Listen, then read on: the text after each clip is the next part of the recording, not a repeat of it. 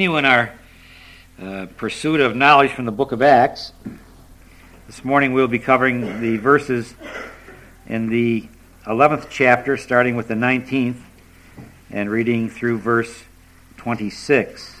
And we'll read through the end of the chapter, through verse 30.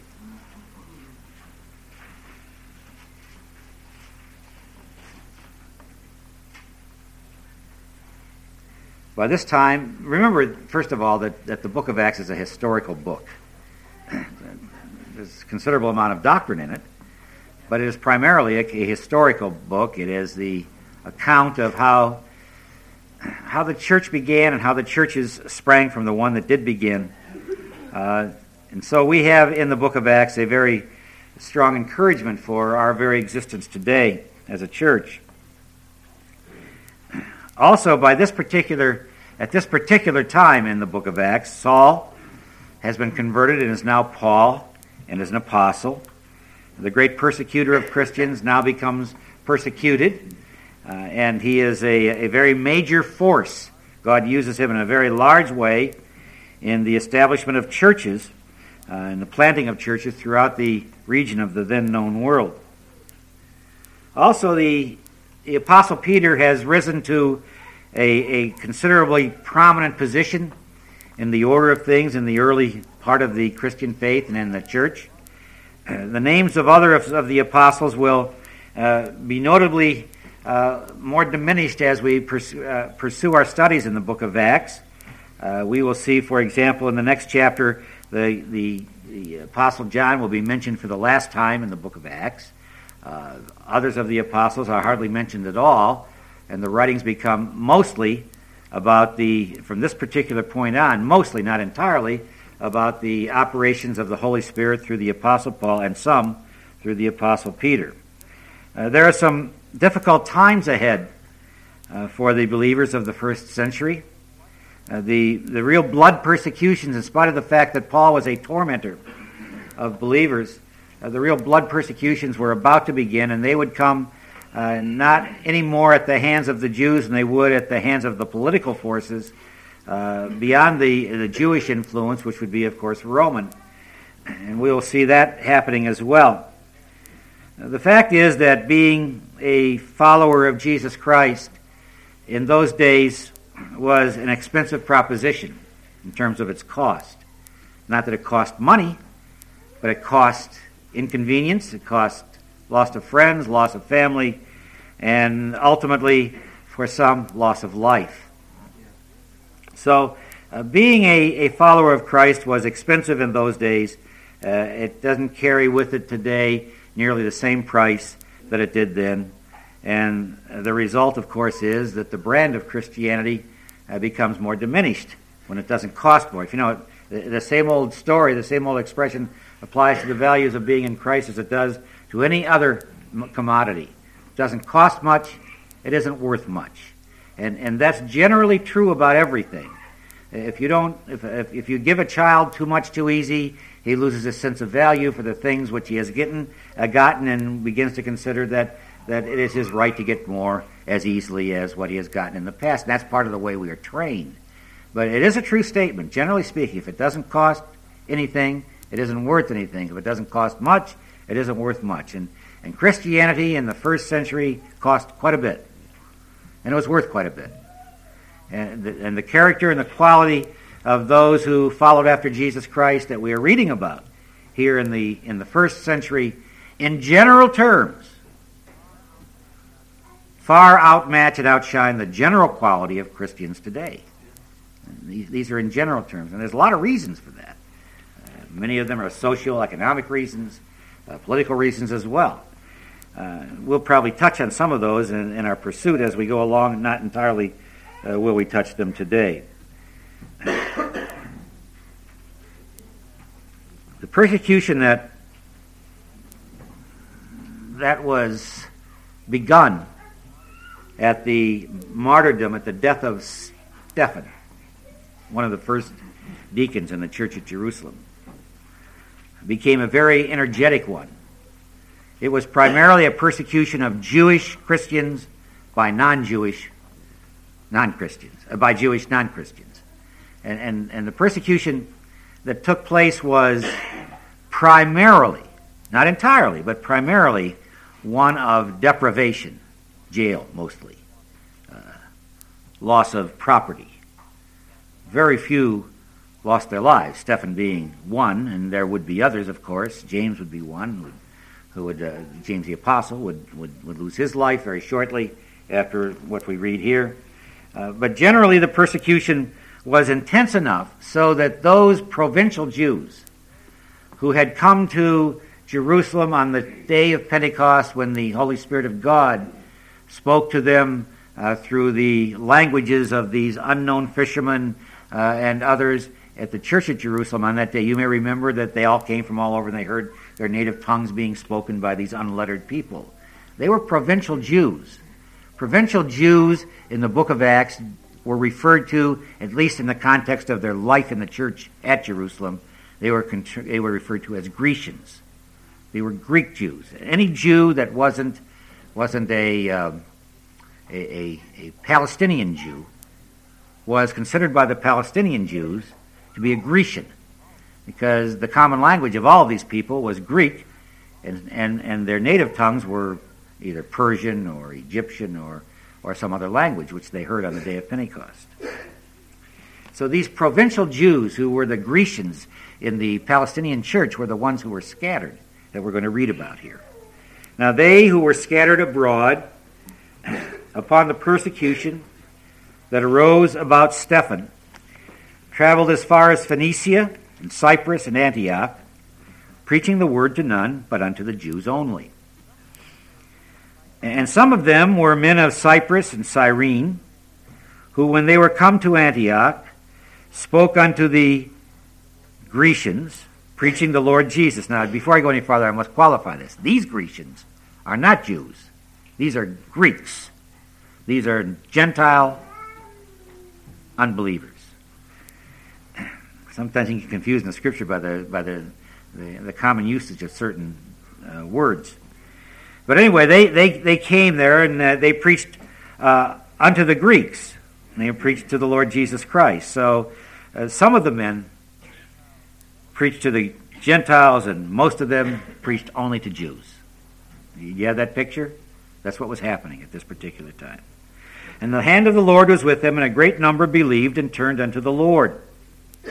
And then the tidings of these things came unto the ears of the church which was in Jerusalem, and they sent forth Barnabas that he should go as far as Antioch, who, when he came and had seen the grace of God, was glad, and exhorted them all that with purpose of heart they should cleave unto the Lord. For he was a good man, and full of the Holy Ghost and of faith. And many people were added unto the Lord. And then departed Barnabas to Tarsus to seek Saul. And when he found him, he brought him to Antioch. And it came to pass that for a whole year they assembled themselves with the church and taught much people, and the disciples were called Christians first in Antioch. And in those days came prophets from Jerusalem unto Antioch. And there stood up one of them named Agabus, and signified by the Spirit that there should be a great dearth throughout all the world, which came to pass in the days of Claudius Caesar. And then the disciples, every man according to his ability, determined to send relief unto the brethren who dwelt in Judea, which also they did, and sent it to the elders by the hands of Barnabas and Saul. Now let's stop and pray. Our Father and our God, we pray now your blessing upon this, the reading of your word, and I pray that it will be blessed to our minds and our hearts as well as we learn things pertaining unto to our lives in Christ, and as we learn things pertaining unto heavenly things, and unto the things which you have ordained that we be and do.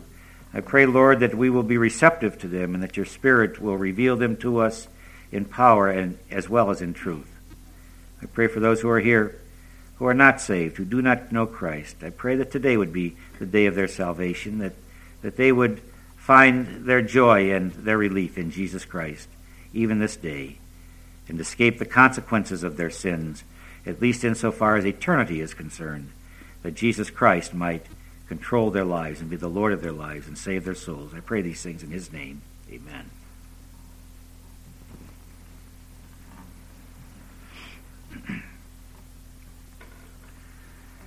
I'm just going to take a moment or two to talk to you about how the early Christian faith was promoted and spread,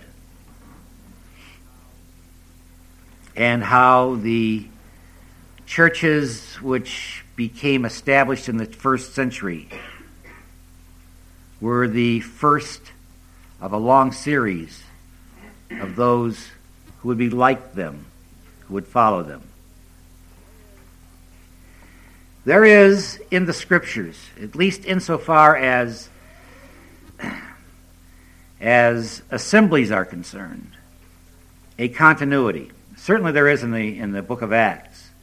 And since the book of Acts is a historical book, it would be worth our time, I think, for a moment or two to pay attention to what was happening here in terms of propagation.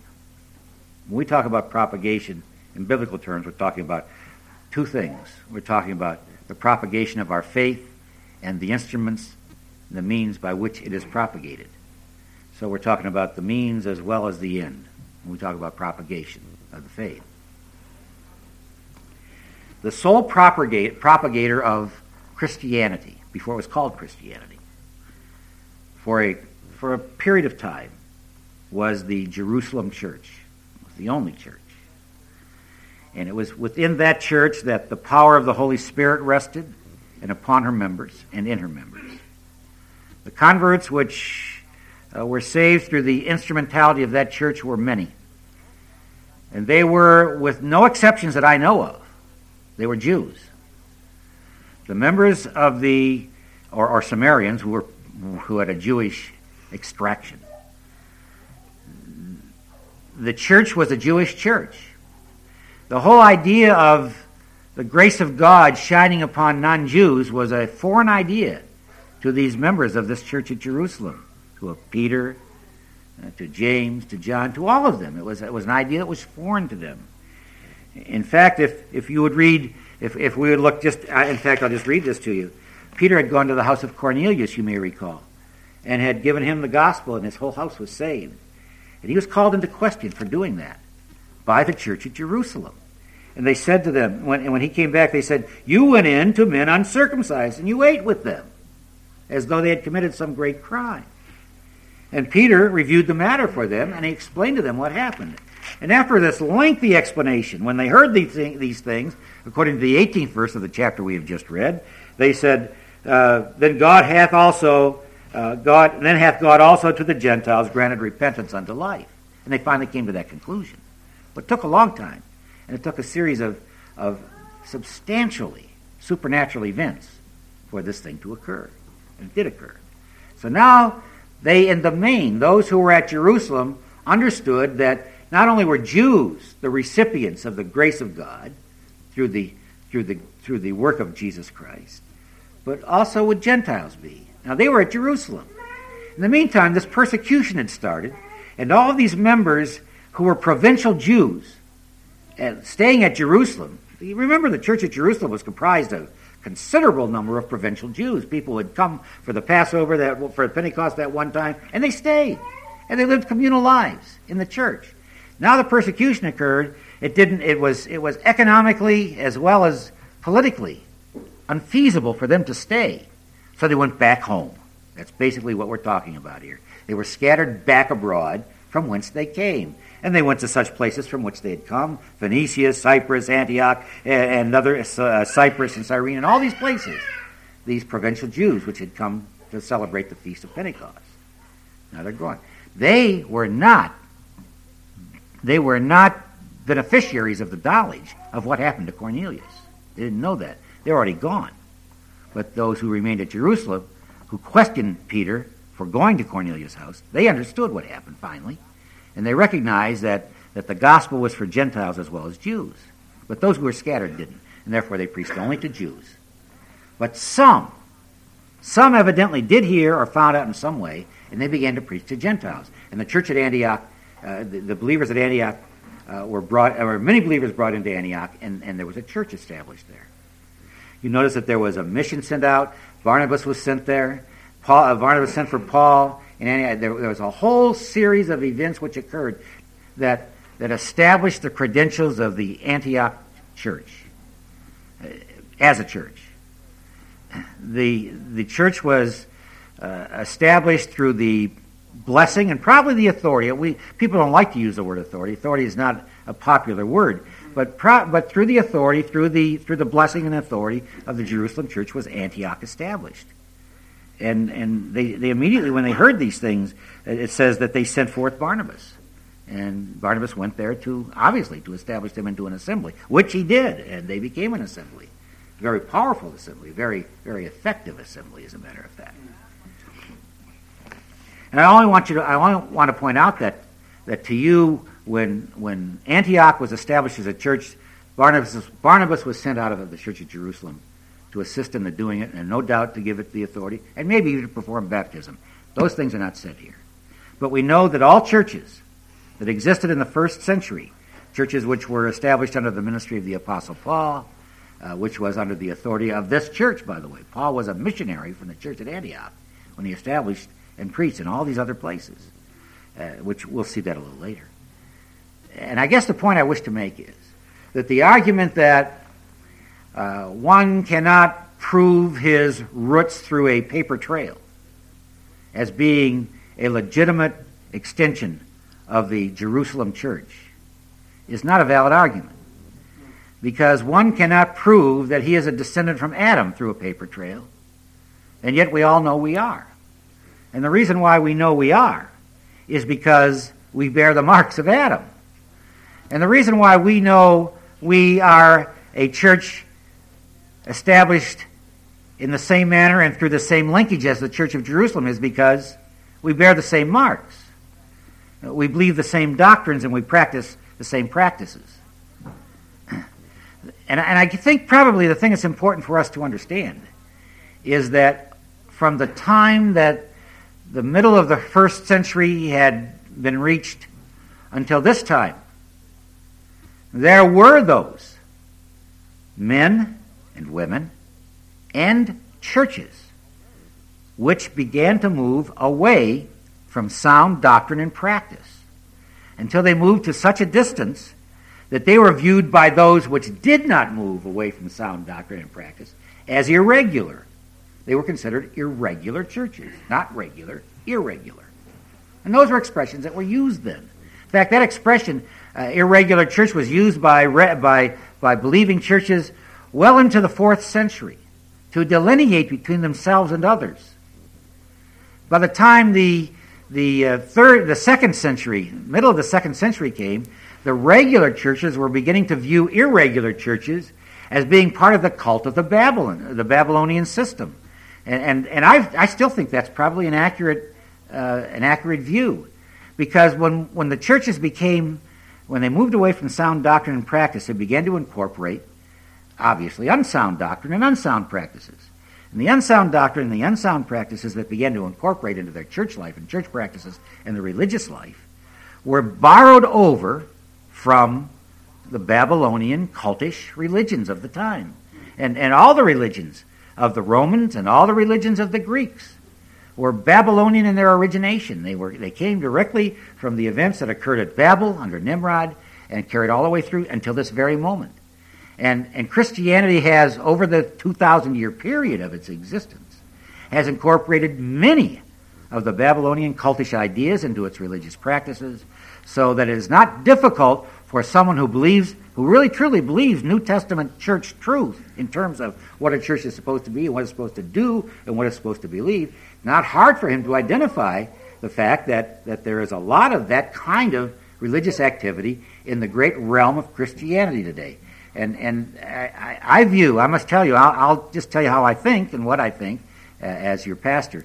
I do believe that New Testament churches, and I don't know of any that aren't called Baptist, but New Testament churches are the only ones who are not part of the Babylonian system, and we have to be careful that we don't fall into that trap. I believe that all the entire realm of any person who considers himself to be a Protestant is part of the Babylonian worship system.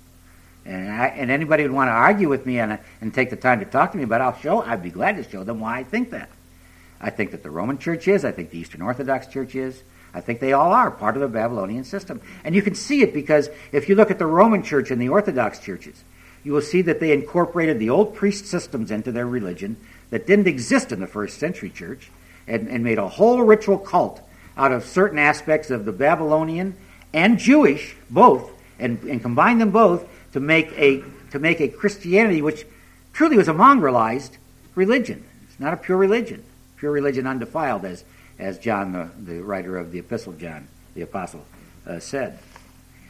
But it was at Antioch, for the first time in Antioch, and this is a very major historical statement, that those who followed Jesus Christ were called Christians. Very first time. And it meant a great deal for them to be called Christians. It was probably a name that was used in derision. I have no doubt that there were many who referred to these believers and followers of Christ in a derisive manner and called them Christians. And I doubt that any non-believer who was referring to them as Christians meant that in a very complimentary way. It was a means of identifying them. But Christians took that upon themselves. They took the name that others called them and adopted it and adapted it to themselves. So that early in our religion, in our faith, from this particular moment of which we have just read, we are called Christians. Now what's happened is this. I learned this probably most graphically when Jerry and I made a trip to Israel 20 years ago. And there in Israel there is a clear line of distinction. There are three religions as far as Israeli Jews are concerned. There's the Jewish religion, or irreligion, because most of them are irreligious, but a Jewish identification. There is the Baha'i, which are very small in number, but some there. Four, I'm sorry. There are the Muslim, and there are Christians.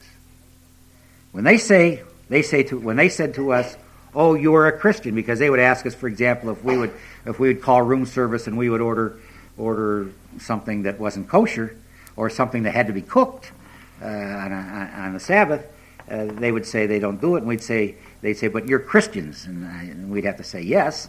But what we knew when they were calling us Christians, they weren't defining us as being evangelical, born-again Christians. That wasn't their definition of Christian. Their definition of Christian was Coptic, Byzantine, Baptist, Presbyterian, Methodist, Eastern Orthodox, Egyptian Christianity. That was their definition of Christian, Catholic. And so we spent a little bit of our time, at least with our Jewish guide, who was a young native-born Israeli, a Sabra they call him, continually trying to define for him what we meant when we said Christian, because what he meant when he said Christian was very different. To him, a Christian was what I just defined as being Babylonish in its origination. That was him. That was a Christian, and he made no distinction whatsoever. By the way, just as an aside, we went up. I probably told you this once before, but I'll tell you again. He was not religious at all, but he was very proud that he was a Sabra, an Israeli, and a Jew. And we were with a party of 8 people total. We were the only non-Jewish people in the party, and he was a Jewish guide. And we went up to the northern part, up to Capernaum, the northern shore of the Sea of Galilee, and he said, and up there is where Jesus is said to have preached the Sermon on the Mount, and he gave all this stuff, and he said, and he preached it in Hebrew, and I said, I corrected him. And I said, no, I don't think he preached it in Hebrew. I think he preached it in either Aramaic or Greek. And he said, no. He was a Jew and he preached it in Hebrew. I said, Hebrew wasn't even a living language then. It was a religious language then. It's a living language now in Israel, but it wasn't then. I said, no.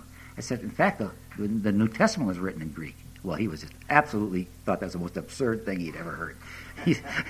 He couldn't fathom that at all. And I said, well, it really was. He said, no, it was written in Hebrew. I said, okay, and I left it go at that. But the point is, and I guess the point that I want to make to you, is that as far as most people are concerned, the lines of Christianity are so blurred that all Christians are the same. And what's happened, and I think maybe you might be seeing this happen, and I want you to recognize it, as the same thing happening among evangelicals, because it's happening among evangelicals. Evangelical denominations among evangelicals, the lines are being blurred considerably. And so are doctrinal distinctions being blurred. Probably the best example I can give you of that is the concert of prayer meeting that's going to take place in the Coliseum, which took place in the IX Center last year. It is a major appeal to all brands of Christianity to come together under one roof and for a single purpose. And see, here's the point. The point is that if New Testament type churches can be made to believe that the objective, that the end justifies any means to get there, they can get made to believe that, then we will become very quickly very irregular, just as they are. And our distinction is that we are not irregular. We are Bible-based, church-loving, Christ-loving believers, and we love His church because He died for His church, and His church is going to comprise His bride, and so we believe these things, and we believe that there is a distinction between our kind of church and other churches. It is the most unpopular position you could take today.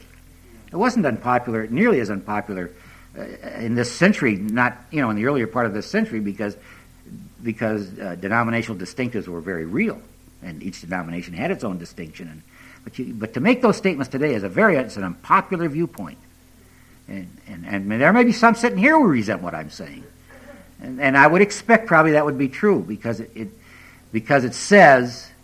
essentially it is saying there's a right and a wrong, and it may be interpreted by my saying these things that I sound arrogant by saying, well, we're attempting, and by God's grace are going to stay in what we know that our forebears and they before them have considered to be right, and we're going to stay there. We're going to stay on that pathway. The numbers of us, both in terms of numbers of churches and numbers of believers of this truth, are a shrinking number. And one of the reasons why we are a shrinking number is because now there is a cost beginning to be connected with believing it. And that's why we're a shrinking number.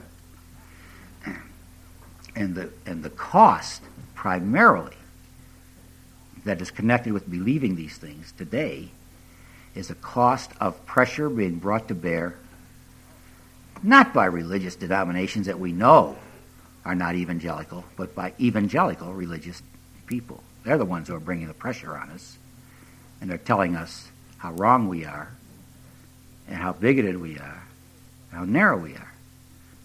We're hearing from them what we used to hear from others, and not them, but now we're hearing it from them. The price, the ante is being raised. The quality of believer who stays will improve because of the cost.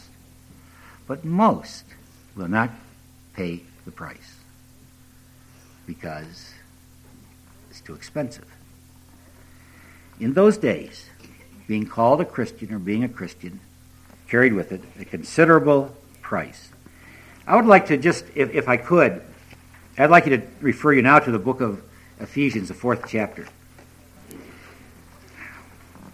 Because the 4th chapter of the book of Ephesians, in my view at least, defines the character of what a Christian in those days was like, and the character of what a Christian should be like today. Because the character of a believer in Jesus Christ should never change. The character of Christ hasn't changed, and therefore the character of His followers certainly shouldn't change. In the 4th chapter of Ephesians,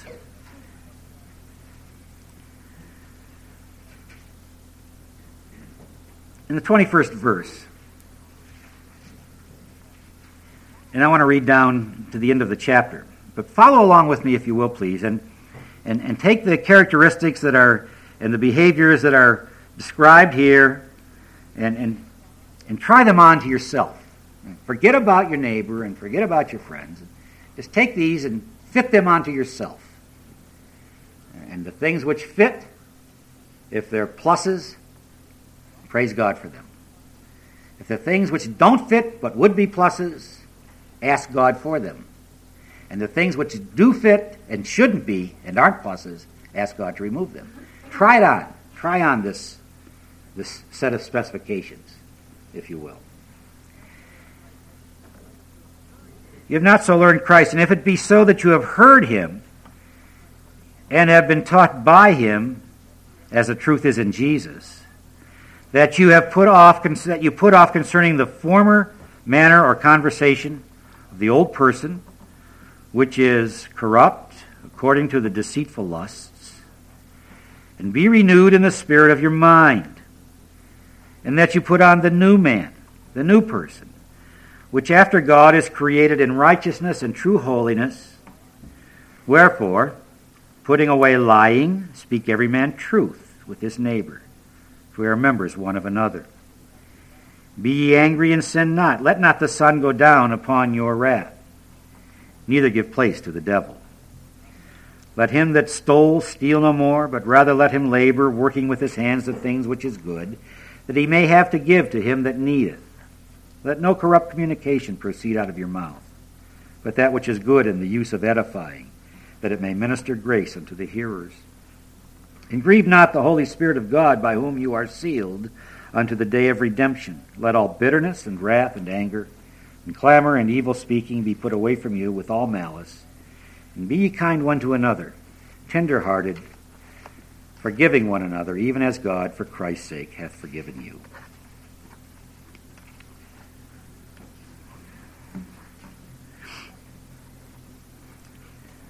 The definition of a Christian, at least insofar as the Scriptures define one, are, in the simplest of terms, are that he be like Jesus Christ.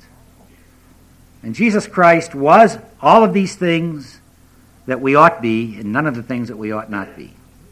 You have to remember that he is our example and our perfect example. There are no flaws in his example. So we need to learn about what he was like in order that we become like him.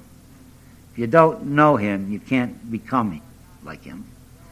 And certainly if you are not indwelled of the Holy Spirit of God, you cannot bear his character or his marks. You will be unable to do it, try as you might. You might say, well, what is the advantage of being like Christ so long as I am saved and going to heaven? Well, there are 2 or 3 answers to a question like that. The first answer I would give to anyone who would ask me that question is, well, first of all, being like Christ gives you the assurance that you are going to heaven. And if you are not like him at all, you might want to question whether or not you are saved in the first place and are even going to get there. The second answer I would give is because being like Christ and Christ living his life in you will give you a peaceable and contented, full life. Without the aid of so many of the things that the world offers to give you peace and harmony, to counsel your mind and your soul, without all of the stuff and things that the world will give you to fill your mind and your heart, entertain you, or all of the stuff and things that the world will give you just to possess. You could have peace and contentment in Christ that the world cannot give. In fact, the Scripture says it. It says, and he will give you the peace that is beyond description, beyond the ability to understand why you even have it. But he'll give it. That's one of the reasons why a person should bear the marks of Christ, for a peaceable life. And the other reason, of course, is because that is what pleases God. God is pleased with men and women and young people and boys and girls who live out their lives in the character of Jesus Christ. It is not an impossible task for those who are saved. It is an impossible task for those who are not.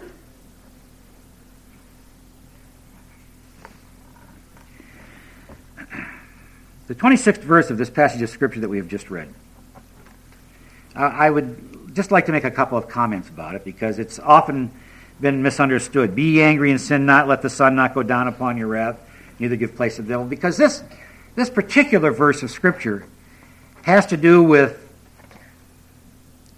one of the more difficult parts of character to control, the mind.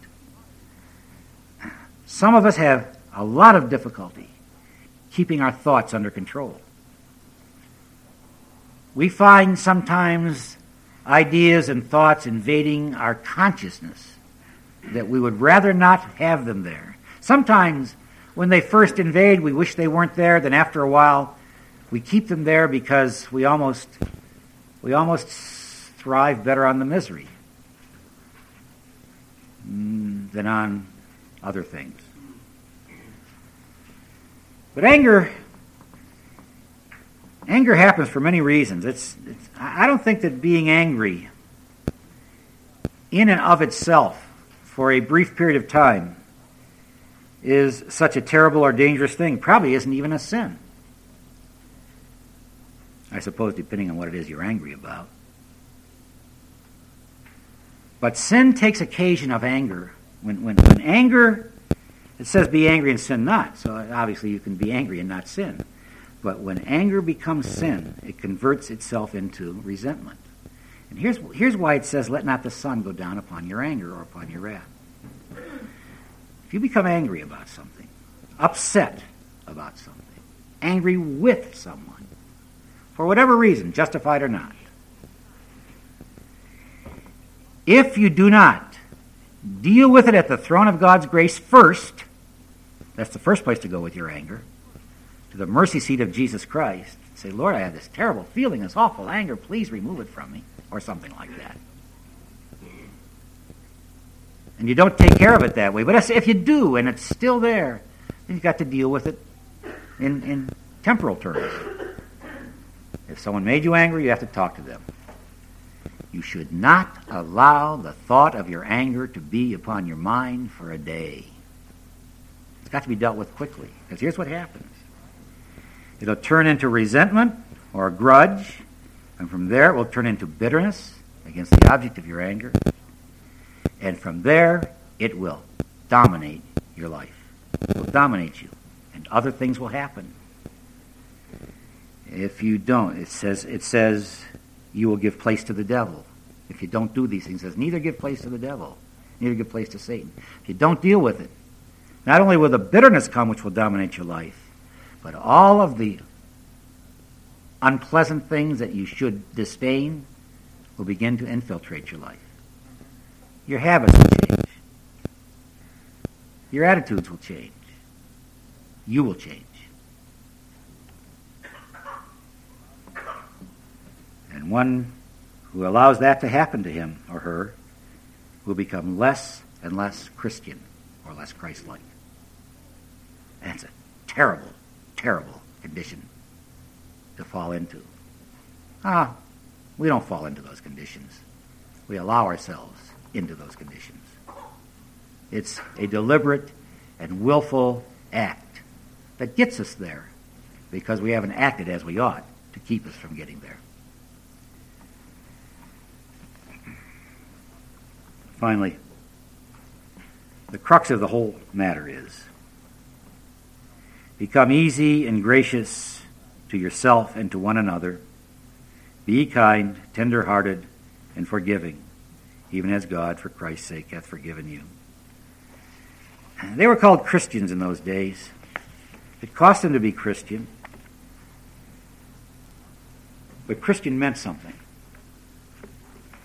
I can't help but think that the people who may have used the name in derision still looked upon them and said, but they're good people.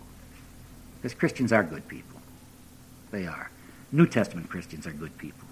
And that's what I wish and hope and pray that we would all be, our New Testament people, good people.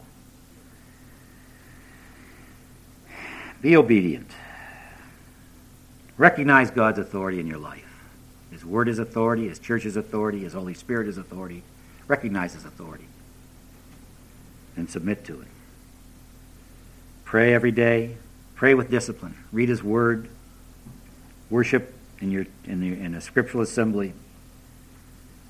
Love God, love one another, be kind. If you're in that condition, you'll be an influence for Christ. If you're not, you won't. Your life, when it's all over, will be marked out for how good you were at your job, or how good you were as a mother, or how great you were as a father. But when we speak of eternal terms, the question will be asked, how well did you serve Jesus Christ? And that's the ultimate question that you will have to answer. Let's pray.